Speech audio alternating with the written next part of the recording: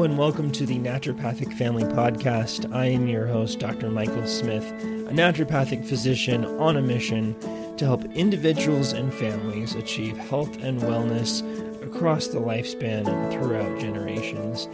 Thank you for joining me today. I am so excited for you to join me today on this, the most microbiologically diverse episode of a podcast you'll probably ever listen to, at least of this podcast, the Naturopathic Family Podcast. I am excited to talk about fermented foods. And you might be wondering, why would you enjoy talking about food that is fermenting? And that kind of implies rotting, right? There are so many cool things about fermented foods, and you'll be actually amazed about how many fermented foods you actually probably eat on a daily basis without even realizing it. And I am excited to dive into this. This is a presentation that I recently gave in my community in the Idaho Falls area, and it was amazingly received. There was a lot of people that attended, and I wanted to share this with more people. So I'm recording this again for you to be able to listen to. This is a PowerPoint presentation that I shared. So if you're listening in the audio version while you're driving or whatever, just note that there's going to be some things that you're not going to be able to see. I'll try to describe them the best I can, but ultimately you'll get the same information.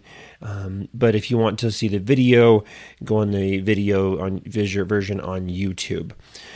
Let's dive in. A little bit about me. I'm a naturopathic medical doctor in Idaho. I graduated from the National University of Natural Medicine in Portland, Oregon. Done some other research training before that, and love homeopathy. I am the owner and provider at Focused Family Integrative Medicine. We're a family medicine clinic doing primary and adjunctive care, which means I can work with your other primary care doctor, doing full practice naturopathic medicine.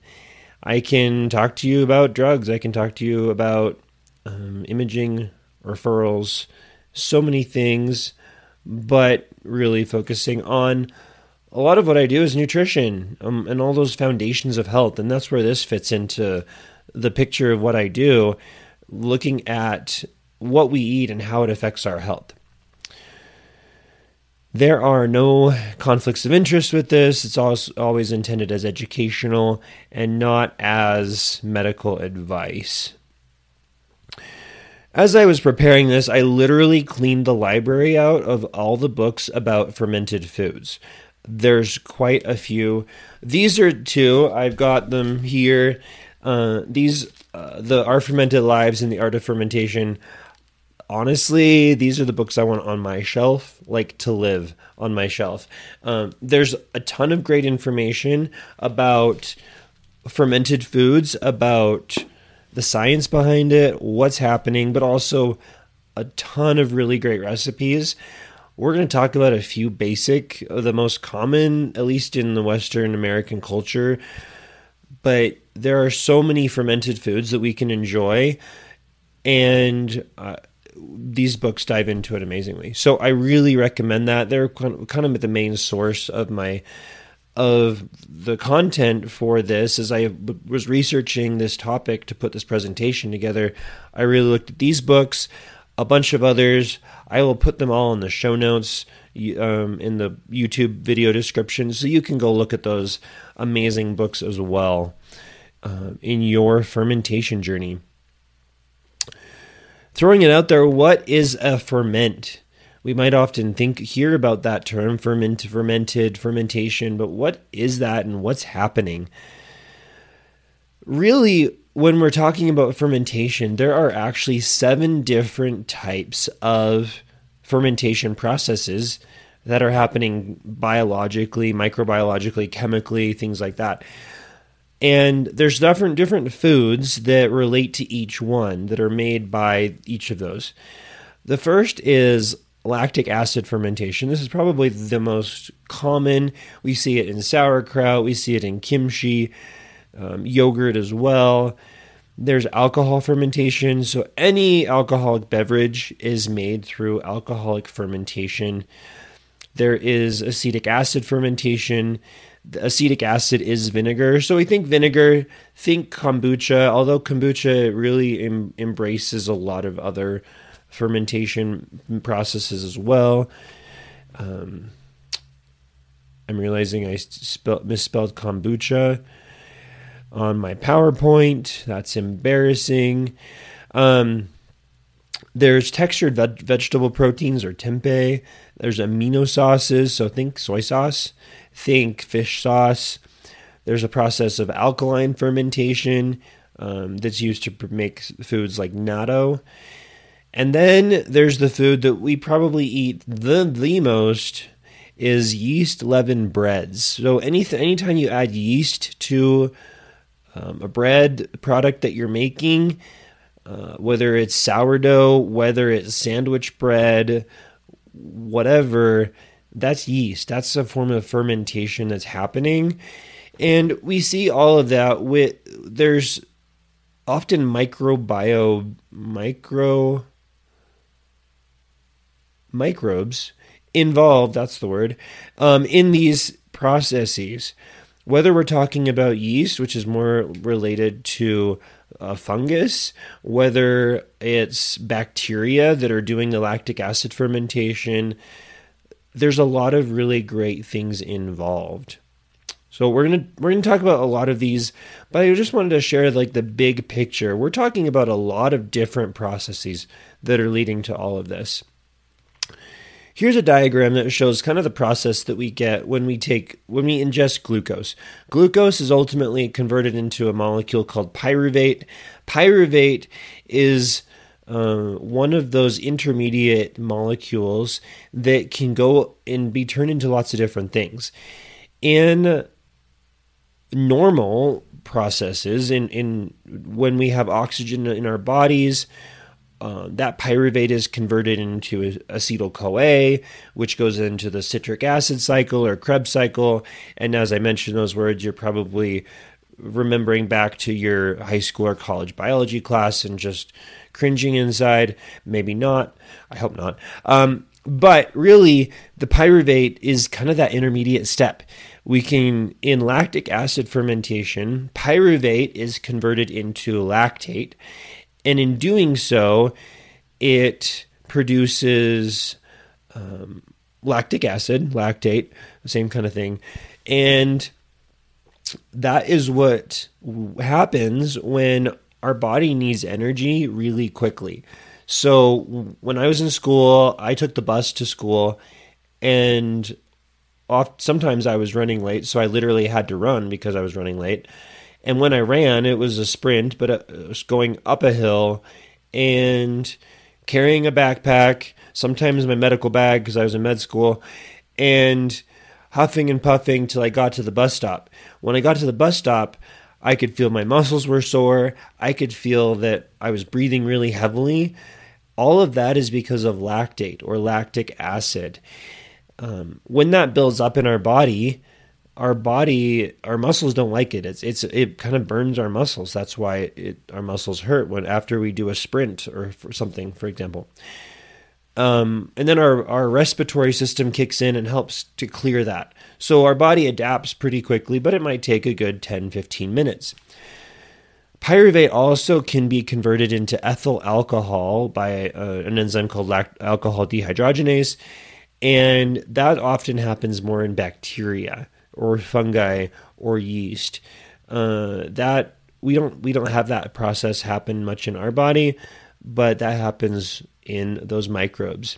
Both of these are involved with fermentation. This is a collection of pictures. There's a lot of bacteria and yeast that are involved in fermentation.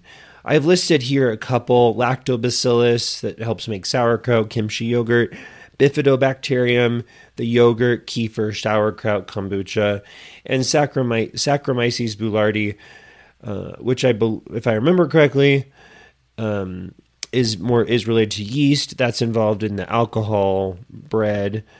Alcohol, you might think beer, bread, rising, things like that. There's a lot of bacteria. They look cool under a microscope. And really, I think it's important to remember our body is covered in bacteria. Our body has a ton of bacteria in it, mostly in our gut. So anywhere from our mouth to our esophagus, down into our stomach, our small intestines, there is so much. There are literally 3 pounds worth of bacteria in our body. 3 pounds. And it's a great thing. It keeps everything in balance. And we want bacteria. Bacteria help digest food for us. They give us things that their digested leftovers, so to speak, are actually really good for us. Having a lot of really good bacteria also helps us by preventing bad bacteria from growing too much. The good bacteria kind of crowd out the bad bacteria, so there's not enough room for the bad bacteria to live. So we need good bacteria. We have mold. There's yeast. It's all kept in balance. Our body's really good at keeping everything in balance. We often hear the words prebiotic, probiotic, postbiotic. This slide shows the difference kind of between prebiotics and probiotics. Prebiotics are foods that bacteria eat. Simple as that. The probiotics are bacterias themselves, the microorganisms found in our gut that we sometimes get through food. The prebiotic foods might include bananas, soybeans, asparagus, leeks, bread, garlic, onions, artichokes, and the probiotic foods, think fermented, pickles, cheese, bitter chocolate, kefir, yogurt, miso soup, the ones listed on here, but there's so many others. The other thing that's not on here is postbiotics. Postbiotics are the things that are created by bacteria that we want to have in our body. So we're talking mostly today about probiotics, but I did want to share some context that prebiotics are often important as well. Okay, so why would somebody want to ferment foods? Like, why were we even talking about this? And there are lots of reasons. I think the number one reason that the human species started fermenting foods, if you go back hundreds, if not thousands of years ago, is to preserve food. Food is, at least a long time ago, in the hunter-gatherer stage, in the I think we can even go back further, if depending on the sources. Food is often scarce, and when we find something, we want to preserve it so that we can have it longer. And the societies and civilizations that could preserve food through periods of not growing, through the winter, so to speak, were able to survive better than the civilizations and societies that didn't have that access to food. My wife is an anthropologist. She rubs off on me quite a bit, actually. And when we're looking at those hunter-gatherers, we want to preserve that food. And I think that's still inherent within us. Preservation also allows for using all of the food that we eat. There's a couple examples in a book that I read that mentioned, for example, turning apple scraps after you eat your apple or you peel an apple and you have your core, turning the rest of the scraps into apple cider vinegar. Or you're eating a fresh head of broccoli, you cut off the leafy green parts, the leaves, so to speak, of your broccoli tree, and the rest of the trunk and the stems, branches, they're not as palatable. You can eat them, but if you shred them, you can turn them into sauerkraut, for example. It just allows us to use more food and not waste as much, which is always a great thing. I pose this question: what are your favorite condiments? Think back to your fridge. What did you put on your meal, on your burger, when you had last? Think about, and then how many of them were fermented? I love, there's this picture that I prompted an AI image generator to create of a bunch of condiments in a fridge. And, with AI pictures, sometimes the text itself gets a little wonky, so it's kind of fun to see that. But if you think about condiments, it was amazing to me to realize how many condiments are fermented. We've got soy sauce that's fermented, fish sauce, or like that hoisin sauce that you put in pho or something like that. Ketchup, the vinegar, pickles, pickled relish, sauerkraut, your amino sauces, all of these are fermented. And I think it goes to show how fermentation really adds flavor. There's a lot of purposes to fermentation, one of them being preservation of food, but this one talks where you can realize how the fermentation itself adds flavor. We've got the sour taste that comes from vinegar and pickles, kimchi, salami, yogurt, that sour that it tingles your tongue when you eat it. Sweet fermentation. I was reminded that vanilla is a fermented spice. There is the alcoholic beverage mead comes from fermented honey. Wines as well from fermented grapes. Bitter fermentation, the flavors coming from cocoa, from coffee, all of those beans that are fermented. Salt is abundant in fermented foods, probably maybe too much so, but it is always there. And then we have umami. Umami is a flavor you may or may not have heard of, but you've definitely tasted it. Umami is that flavor that you want more of. So think back to the last time you had cheap Chinese food and you just want more of it and it just tastes good and you just crave it. That umami is umami flavor. One of the main source of umami flavor is glutamate, otherwise found abundantly in monosodium glutamate or MSG. MSG is often included in Chinese food, and and that's just from my experience. But umami is also found in other flavors as well.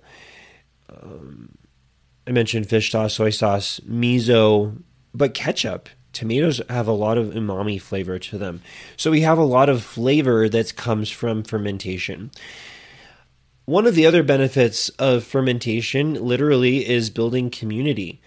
We have the fermentation food culture, which is what we're talking about today with sauerkraut, sour foods, fermented foods.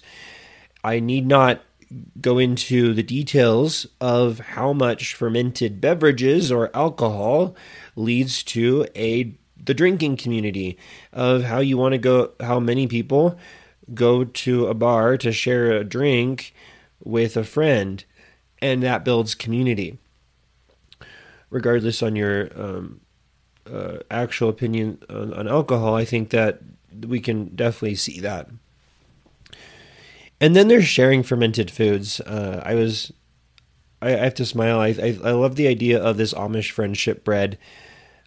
Same thing with sourdough starters. We take a starter and we make bread from it, but before we bake it, we take a little bit out so it can keep growing. And we divide some, we share it with our friends, and it allows this fermentation to literally be preserved through a community. I love this quote from this book, Our Fermented Lives by Julius Skinner. Fermentation equals community and relies entirely on relationship, the relationship between the maker and the microbe and between the microbes themselves. And I also would add the community, the relationship between people as well.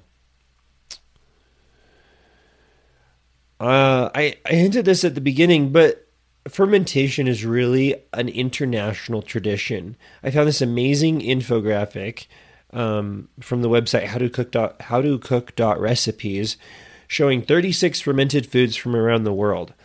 And there are so many from so many cultures, and some of them I'm not even going to try to pronounce, but it's just amazing to see how many cultures have incorporated fermented foods into their diet, into their food culture.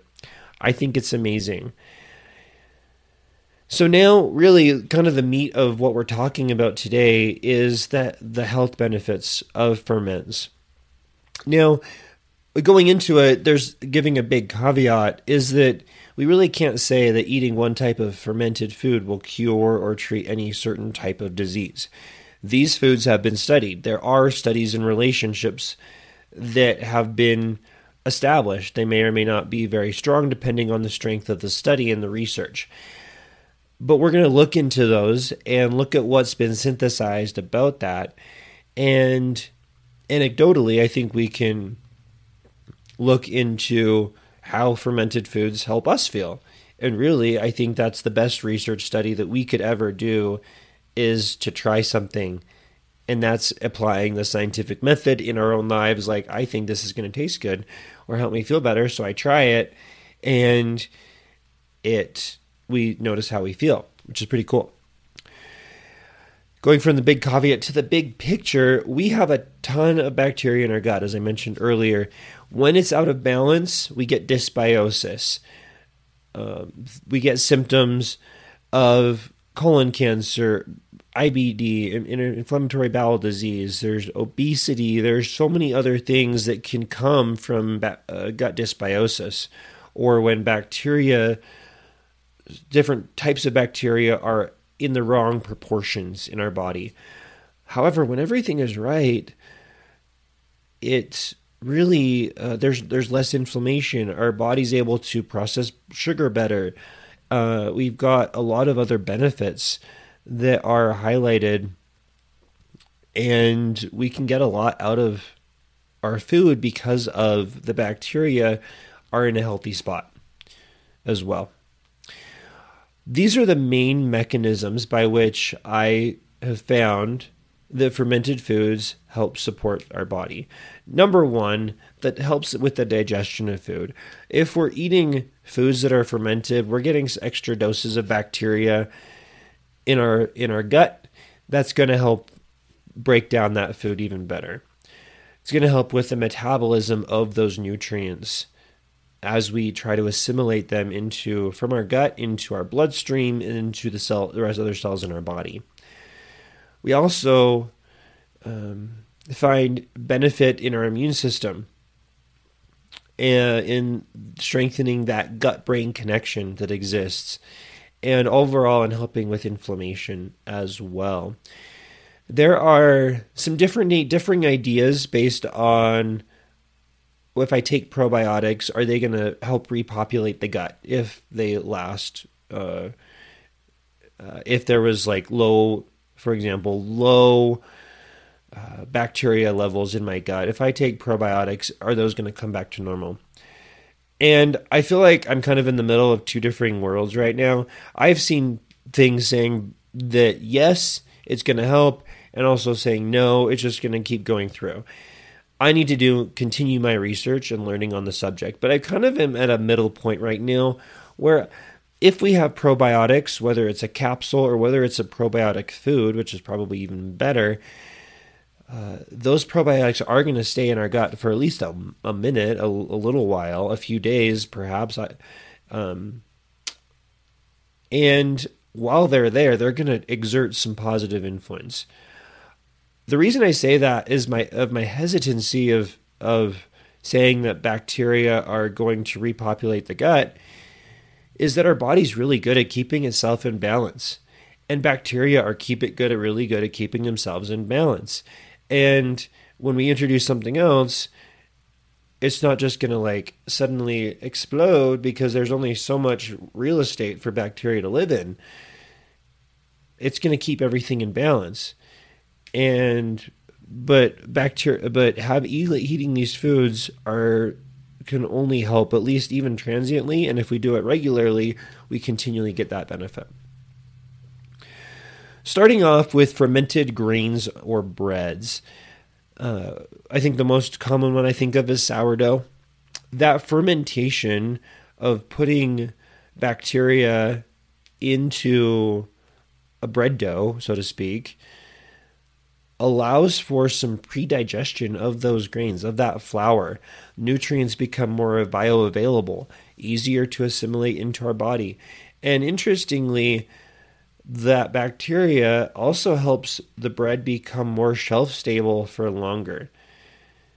Back in the day when homemade bread was the only option, that's what they'd have to figure out ways of preserving their bread longer. Now, in the days of mass production of bread at huge bakeries, there's often preservatives added because the bread needs to be produced. We don't have that time to let it rise, to let it ferment, to let it sit and get that wonderful sourdoughy vibe going on.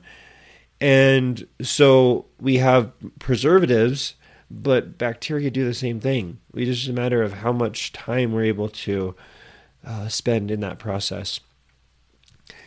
Here's an interesting diagram from a study about fermented grains. When they come together, there is a liberation of bound compounds and formation of new bioactive compounds, things that are really good for our bodies that come from when grains, whether it's wheat, rice, corn, barley, sorghum, millet, oats, come together in a party with the bacteria, the yeast, the fungi. They're fermented. There's a lot of benefits that come from that. And this diagram shows some highlights from this study from 2022, different benefits that come from specifically with fermented grains. It increases antioxidant activity, helps improve insulin resistance, prevent hyperglycemia or high blood sugar, helps regulate lipid metabolism. All of those things kind of help prevent, have some anti-obesity activity to it by inhibiting cancer cell proliferation and stimulating cancer cells to die. That's apoptosis. Fermented foods, specifically fermented grains, have been shown to have some anti-cancer activity. There is some immunomodulation activity, helps strengthen our immune system, and overall to increase or decrease rather inflammatory cytokines and decrease the ability for inflammation to happen overall. Switching over a little bit to fermented dairy now. I think the most common one that we think of, at least I think of, is yogurt. But cheese is also aged. It's fermented in a way. And it's been shown in some studies that individuals with lactose intolerance may do better eating fermented milk, such as yogurt, rather than eating plain yogurt themselves. Bacteria help in that probiotic form of yogurt, help with the absorption of calcium. And overall, as we mentioned with the grains, in supporting the immune system, the innate and adaptive immune system, and also GI health, the health of our gut and our ability to process food.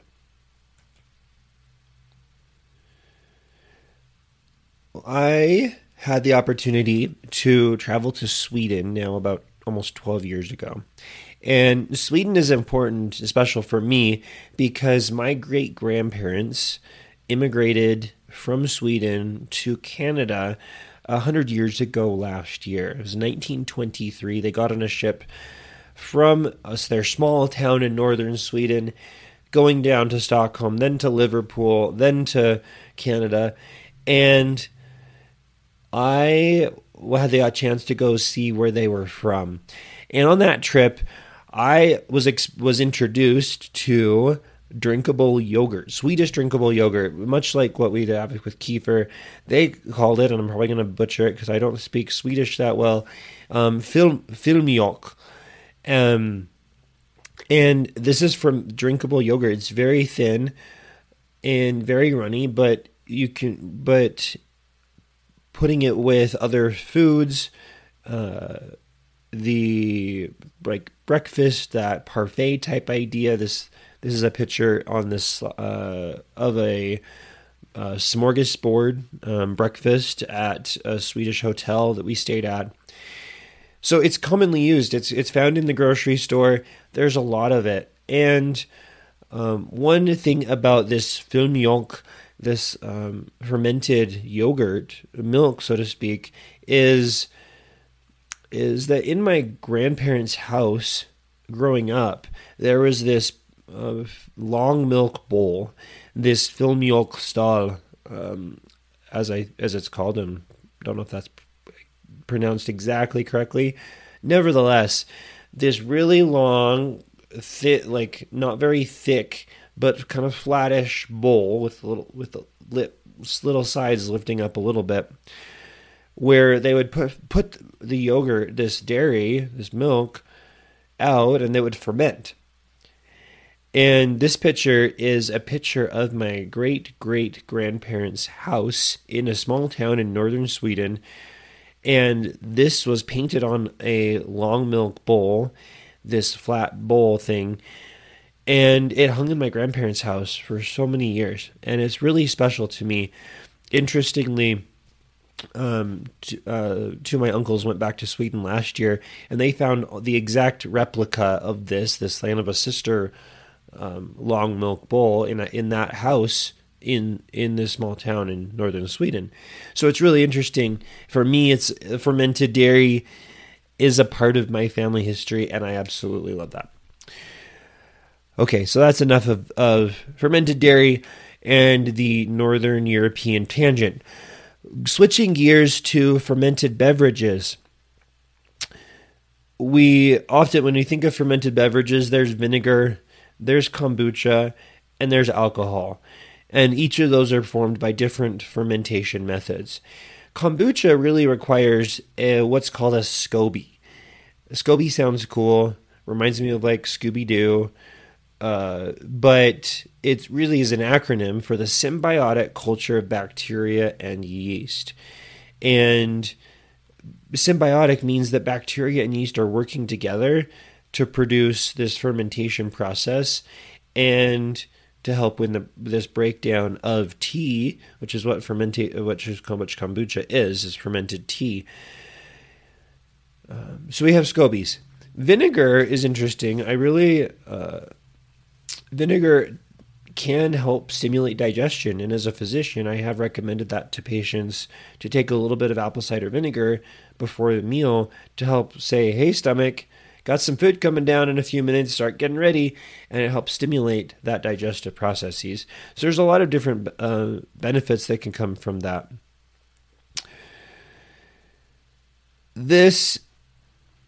There are lots of benefits that come from fermented foods generally, and the same is no different than with kombucha. This is a diagram that I found in a study highlighting some of the differences between kombucha and kefir, but really a lot of the health benefits, which we've really talked about.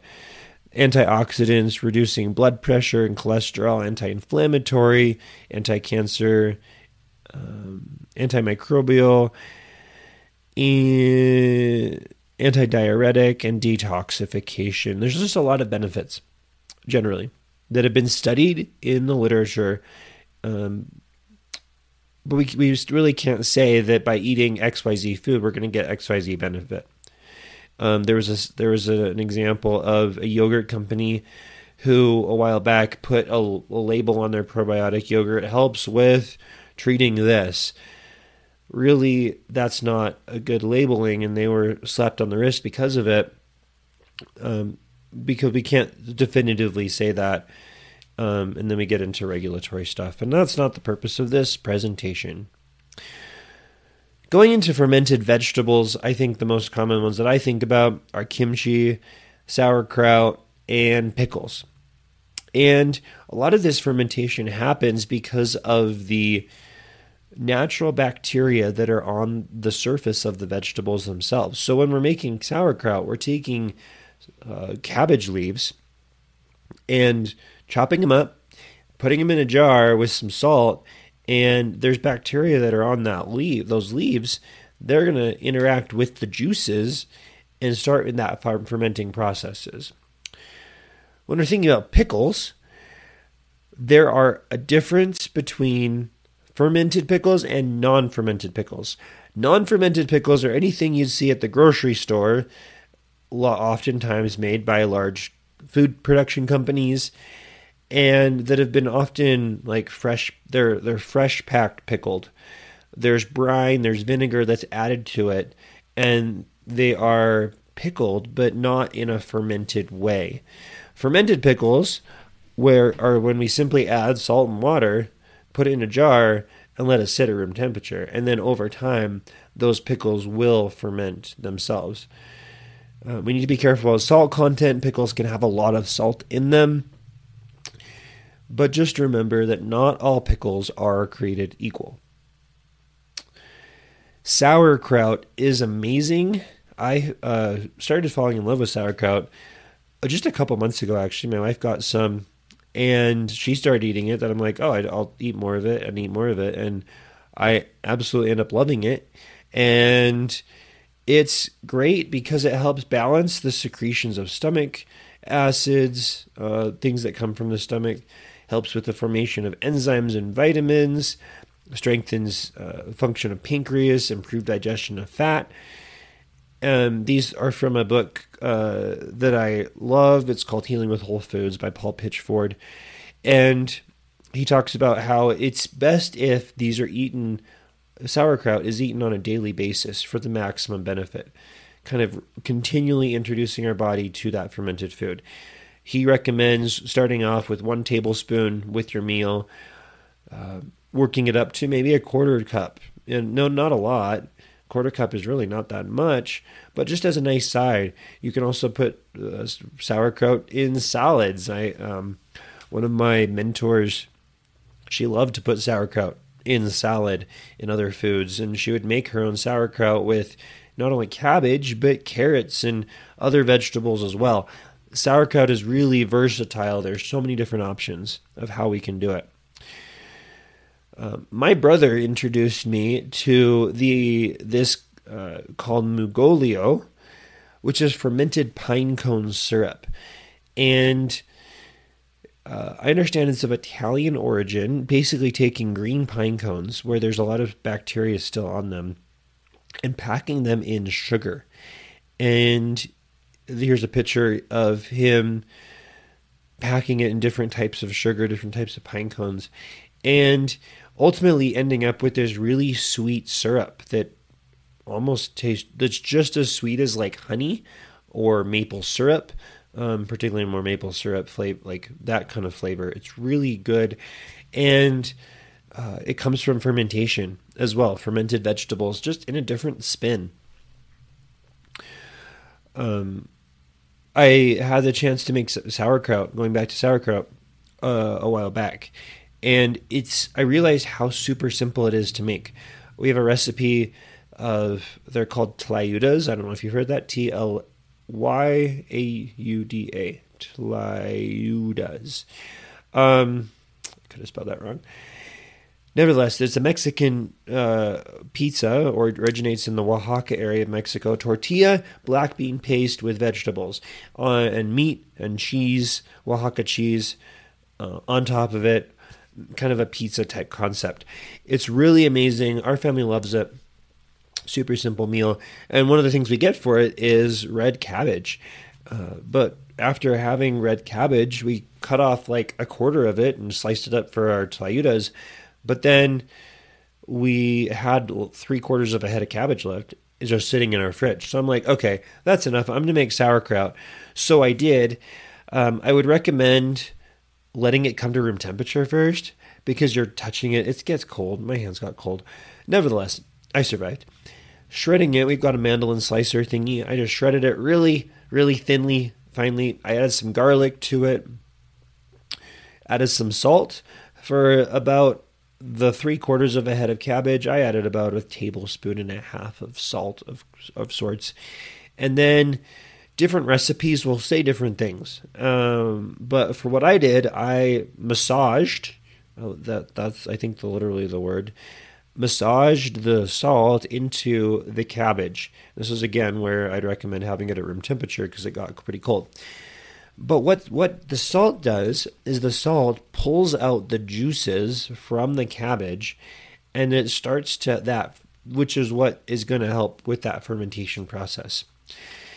And one other recipe I found in researching for this presentation actually suggested that you could let the salt and the shredded cabbage just sit for like 20 minutes on the countertop, and it'll start drawing out the juices already, and then you can massage it from there. Ultimately, you end up with a lot of cabbage in kind of some cabbage juice. After that, pack it into a jar really tightly to get rid of as many air bubbles, putting the leaf, saving out one of the leaves ahead of time, putting that on top, and a lot of many recipes or processes will call for a weight, really just to keep it packed down. You want all of the vegetables in a ferment to be below that level of the brine. If the vegetables are sticking up, then it's an opportunity for mold and fungus to grow, yeast to grow, things like that. So we want to keep everything below the liquid, and then I let it sit on the counter for a week. Literally, that's all I did. And letting it, this is in a mason jar, a quart mason jar, and letting the lid either be loose or loosening it every couple days to let it burp, because it's producing gas. Fermentation is producing gas, so we need to let that gas out of the fermentation vessel, in this case, which for me is a mason jar. One question I got when I was giving this presentation was, how much salt do I know that I need to have? And kind of related, when do I know it's done? Now, I can't say that I'm an expert at fermentation yet. I hope I can be someday. But everything I've read so far suggests that the best measure of success with fermentation is actually taste. You want it to, like right when you make it, you want it to taste salty, but not like overwhelmingly salty, like really good salt. Over time, you just taste it every now and then, and you can see how ready it is, how done it is. Keep it in the fridge after that. It's going to be great. I love the idea, for me, that using fermented foods helps with mindful eating. Mindful eating, as I mentioned in the previous podcast episode, presentation on the science of eating, really brings mindfulness to our eating processes, slowing down, enjoying things. It's kind of like if you were to combine like meditation with eating, you'd get mindful eating. But it's really being present with ourselves and our food. And cooking with fermented foods allows us to be more mindful. This quote from Sandor Elix-Kotz, who wrote The Art of Fermentation, this orange book that I love. He says that culture begins with cultivating the land, planting seeds, and bringing intentionality to cycles that we act to perpetuate. Really, that, for me, embodies the idea of mindful eating. And I think it is, because now I go to the fridge, I see the sauerkraut that I made, I feel proud about it, I want to eat it. And it's really a cool experience. I invite you to try that. There's a lot of different ways of incorporating fermented foods into our diet. I hope this has helped you learn about that. Ultimately, though, you'll need to decide that you want to try fermented foods. And then try them, adapt, see what works for you, and then as you get more comfortable, try new things, experiment. I think that's how all fermentation recipes came out, was because of experimentation and trying and seeing what works and what doesn't work. Not every batch of sauerkraut you make may be perfect, but you'll get used to it over time, and you'll figure out the best way of doing it. Now, a quick note. When would you not want to eat fermentable foods? We talked about all these health benefits of reasons why you would, but why would you not want to? Over my clinical practice experience, I've interfaced with several patients actually who have had histamine intolerance. Histamine is a molecule in our body that modulates the nervous system, the immune system, and the endocrine system. Every time you get a mosquito bite, that little swelling that comes, that's because of histamine. That's why we take an antihistamine called Benadryl to help counteract that histamine. Histamine manifests itself in the allergic responses. We get the runny nose, the itchy eyes, like all of the itchy skin, rashes, things like that. All of that comes from histamine. And for some people, their histamine levels are through the roof. They're on overdrive. Fermented foods create a lot of histamine. Anything that sits in the fridge a really long time creates histamine. Even I saw a study a while back that studied histamine levels on spinach in the refrigerator. So like you get your bag or container of spinach, stick it in the fridge. If you just let it sit there for a long time, it's just going to grow. It's going to develop histamine. And so we want to make sure that for people who are already high in histamine, we don't want to cause that to explode even further. I've been in a clinical setting where I am debating because I'm like, okay, this person needs the probiotics that come from fermented foods, but at the same time, they're really struggling with histamine. So I can't really recommend probiotic foods, these fermented foods. So it's this tricky balance that we need to find. One other note about nitrate. Nitrates are often added to cured and processed meats. When I think of that, I think of sliced deli meat, think of salami, and really they're added to prevent the growth of harmful bacteria. They add a salty flavor to it. However, nitrates are broken down into nitrites in our body, ITE, and that, when interacting with other molecules from food, can lead to making carcinogens or chemicals that can lead to cancer growth. There's also a lot of studies that have correlated eating high amounts of processed meats, including red meat, to heart disease. So I'm sharing this just as an FYI that nitrates might not always be the best thing for our body, even though fermented foods might be. So just something to keep in mind. So ultimately, leaving with an invitation to try fermented foods, try eating them, try making them, and try sharing them. Really, we're working toward that community with us and the gut microbiomes in our gut, the community within the microbiomes themselves, and that community, that relationship with each other and those that we love and interact with on a regular basis. Closing off with the words of Hippocrates, the natural forces within us are the true healers of disease. I'll say that again. Natural forces within us are the true healers of disease. I love that because we often think about there's the natural vitality that we have in our body, the body's ability to heal itself. And perhaps I think that's what he's referring to in part. But also I think he's referring, perhaps, as it's been suggested by some other authors, that really the natural forces within us could be and are those bacteria that live in our gut, that live in our skin, that live all around us, that really help promote our health.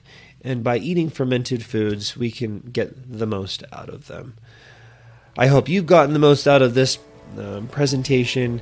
It's been an absolute joy to share it, to learn a lot myself, and get me excited to eat more fermented foods. I hope it's done the same for you. So, with that, happy fermenting, and bon appetit. Thanks so much for listening to the Naturopathic Family Podcast. If you've enjoyed this, don't hesitate to share it with a friend that might benefit from this as well. And we'll see you next time.